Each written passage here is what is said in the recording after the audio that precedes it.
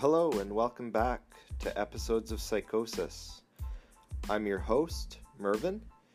Today we're going to be talking about stigma associated with psychosis. So it's an episode about psychosis and stigma.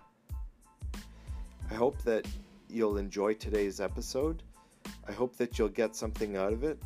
There's actually a surprising amount of information available about stigma, and if you're interested in learning more about stigma and the impact it has on psychosis, I would encourage you to follow some of the links that I'll be introducing and do some reading, and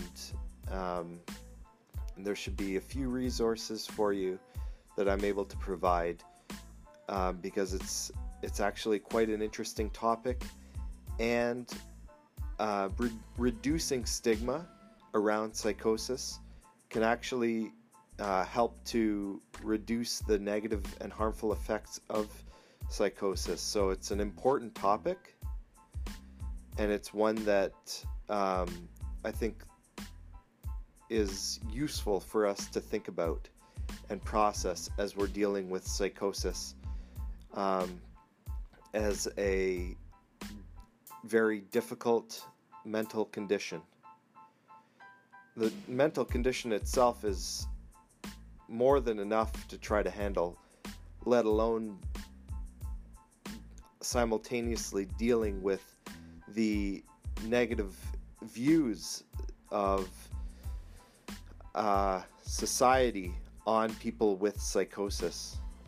So there's stereotypes, discrimination, and so on, of people experiencing psychosis, recovering from psychosis, and we want to address these stigma head on, and we want to deal with them and confront and challenge the stigma associated with psychosis and not just accept it at face value. And in doing so, we hope to improve the well-being of people experiencing psychosis. We hope to offer them a compassionate and caring voice. As caregivers, family members, loved ones of people experiencing psychosis, we want to remind them that you're not alone. You're not going through this by yourself. You're surrounded by people who care about you and who view you as a human being, and you're so much more than just the condition that you're experiencing.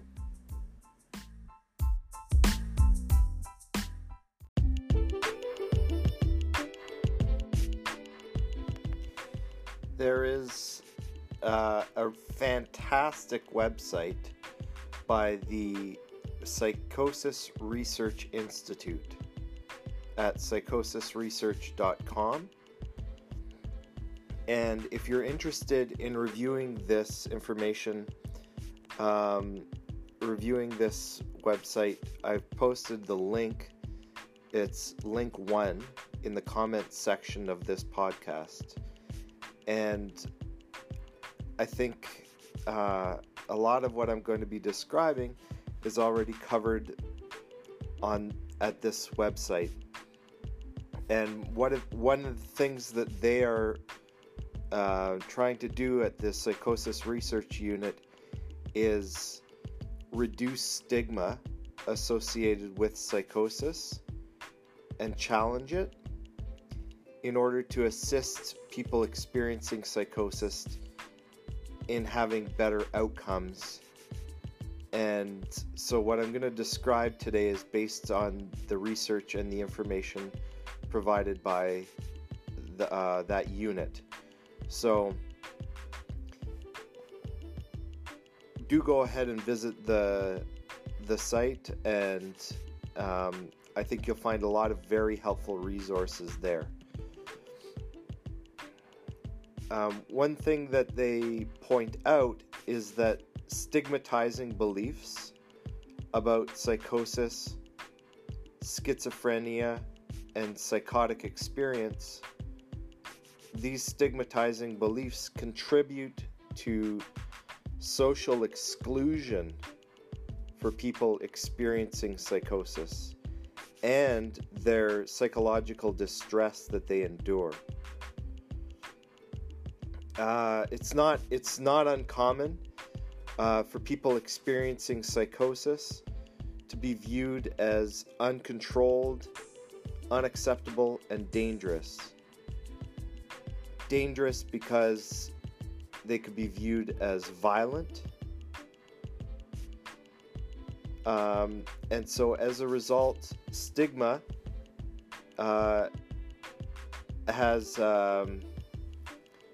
the stigma can lead to social exclusion, so feeling left out, feeling marginalized, and this stigma and the social exclusion, according to the authors at psychosisresearch.com, will present a huge barrier in seeking help, getting help for the condition. And so then, a lot of young people experiencing psychosis will be reluctant to engage with the services that are there, the services that are there to help them. And this is largely due to high experience of social anxiety, fear being around people, fear of what people will say about them and to them, and also shame surrounding their condition. So they explain that there's a number of organizations that have been tackling stigma head on, including the World Health Organization, and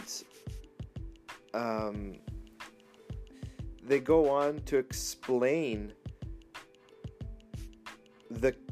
what it's like being affected by prejudice and discrimination, and what the implications are of that stigma being placed on them.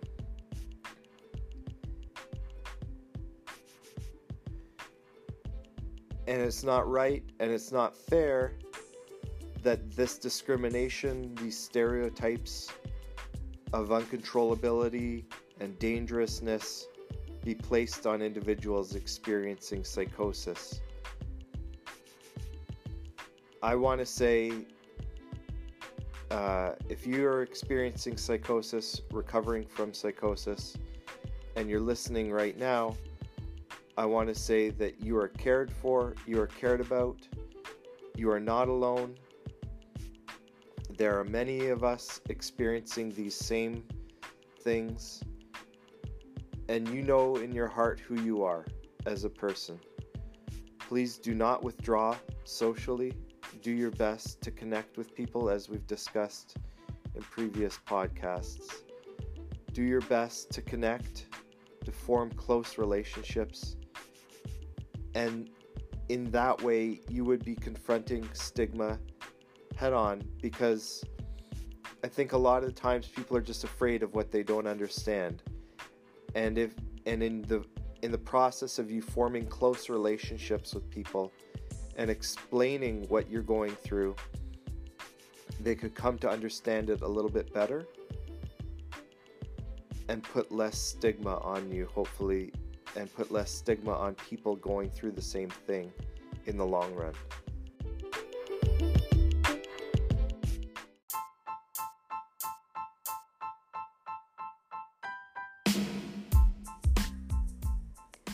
There is an effect that happens for some people who've experienced psychosis and have been deeply affected by the prejudice and discrimination of others about psychosis, where the affected individual begins to believe the negative stereotypes are true about themselves. So they start to internalize the stigma. And so that's why this effect is called internalized stigma, or it's referred to as self-stigma. It's a very understandable reaction according to the Psychosis Research Unit. It's a very understandable reaction as a result of being exposed to stigmatizing messages in the media and from people around the individual. But the problem is it affects how the person views themselves. It can affect their self-esteem, their attributions or their beliefs about their ability to cope with their challenges. And for some, it can lead to a feeling of low mood and disempowerment.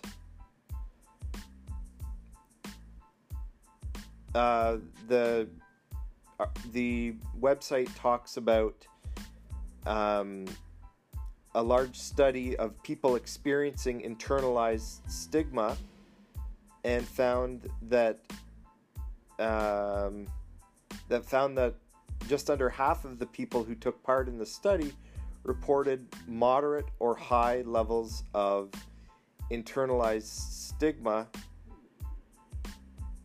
and that the most commonly experienced aspect of internalized stigma was related to social life.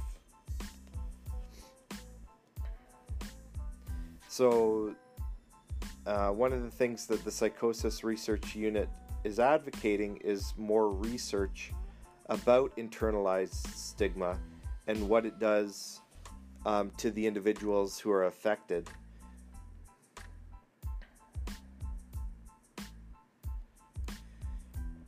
Thankfully, one of the things that this research unit does is actually challenging these stigma messages, and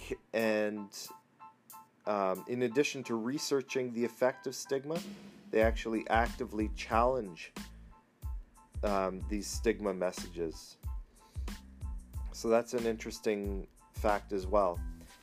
The fact that stigma has such an impact on individuals experiencing psychosis who internalize the stigma suggests that there should be some ways to challenge that or to reverse that effect. And so for that reason, they, at the Psychosis Research Unit, have begun investigating internalized stigma and reversing it using cognitive behavioral therapy, or CBT for short.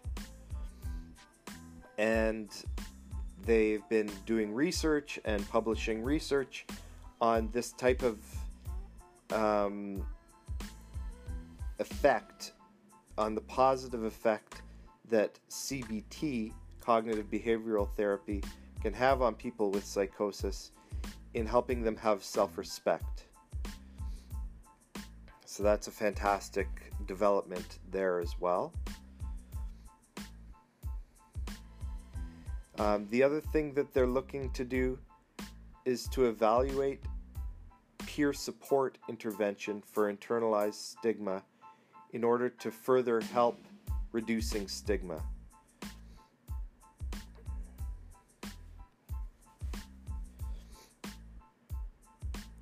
In addition to some of the research that I've been describing, I'll talk a little bit about what they've done to try and target local events promoting stigmatized notions about psychosis.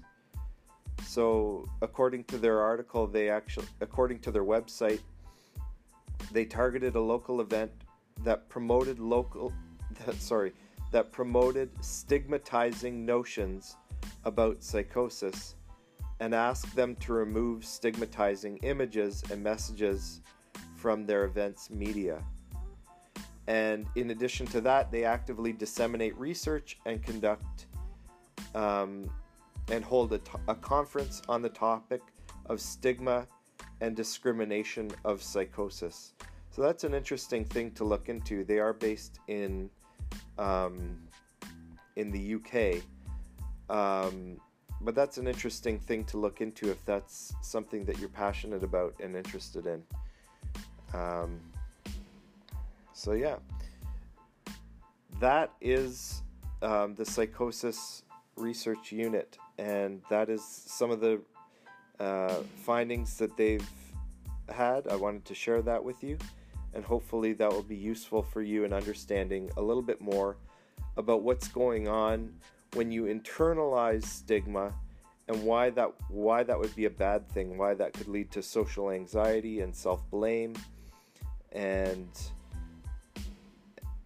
other undesirable effects like distancing yourself from others, social withdrawal, and so on.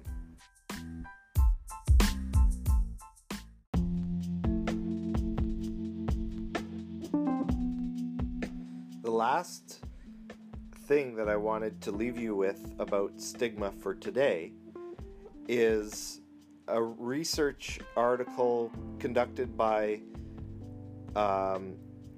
Hutton, Barrett, Parker, and colleagues in 2010, entitled Provision of Online Normalizing Information to Reduce Stigma Associated with Psychosis. And their question was, can an audio podcast challenge negative appraisals of psychotic experiences? And I'm going to break this down a little bit because I think it's fascinating, and it's also a little bit self-referential and humorous to me, because this is a podcast, and I'll be talking about the effects of podcasts according to a study done by Hutton and colleagues. I wanted to say before I start that I posted the link for this article in the comments section of this podcast. It's under link 2. So if you want to see the article yourself, read it yourself and form your own opinions and conclusions, that's great. If not, that's okay too, because I'm going to be describing it briefly for your benefit. So I think this is a great study because it's about basically the effect of podcasts about psychosis on people's views of themselves. And the bottom line is, if you play for people podcasts about psychosis that normalizes and provides normalizing information in the podcast, that this actually challenges negative ideas about psychotic experiences, and it can happen in the general population, so in the general public. So I think that's kind of a fascinating and funny self-referential article to talk about, because this is precisely the aim of the current podcast, although I do speak predominantly to people experiencing psychosis and their loved ones and caregivers, and I want to offer a supportive voice for them. But this podcast is also indeed attempting to provide online normalizing information, just as is described in the study that I'm talking about. So that's a little bit of dry humor for you. I'll talk about the study in a little more detail. So they had over 100 participants doing a pre-podcast assessment, and then a bunch to come back afterwards to complete post-podcast assessment. And so what they found was that the general public who listened to these podcasts, the podcast actually reduced their negative appraisals of auditory hallucinations and paranoia. So in other words, it reduced their negative attitudes about psychosis, and it showed a significant increase in their scores on a measure of their normalizing beliefs about paranoia, and a significant increase in their estimates of how common it is to actually experience psychotic experiences.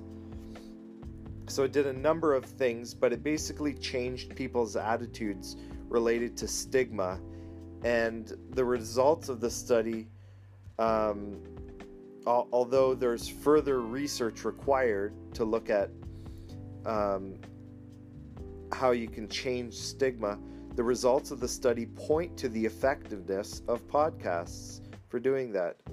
So thank you to them for conducting that study, and thank you to you for listening to this podcast in our joint effort to reduce stigma, internalized stigma for those who've experienced psychosis, and stigma and negative beliefs associated with psychosis for those who are outside observers from the general public, and also caregivers and loved ones of individuals experiencing psychosis.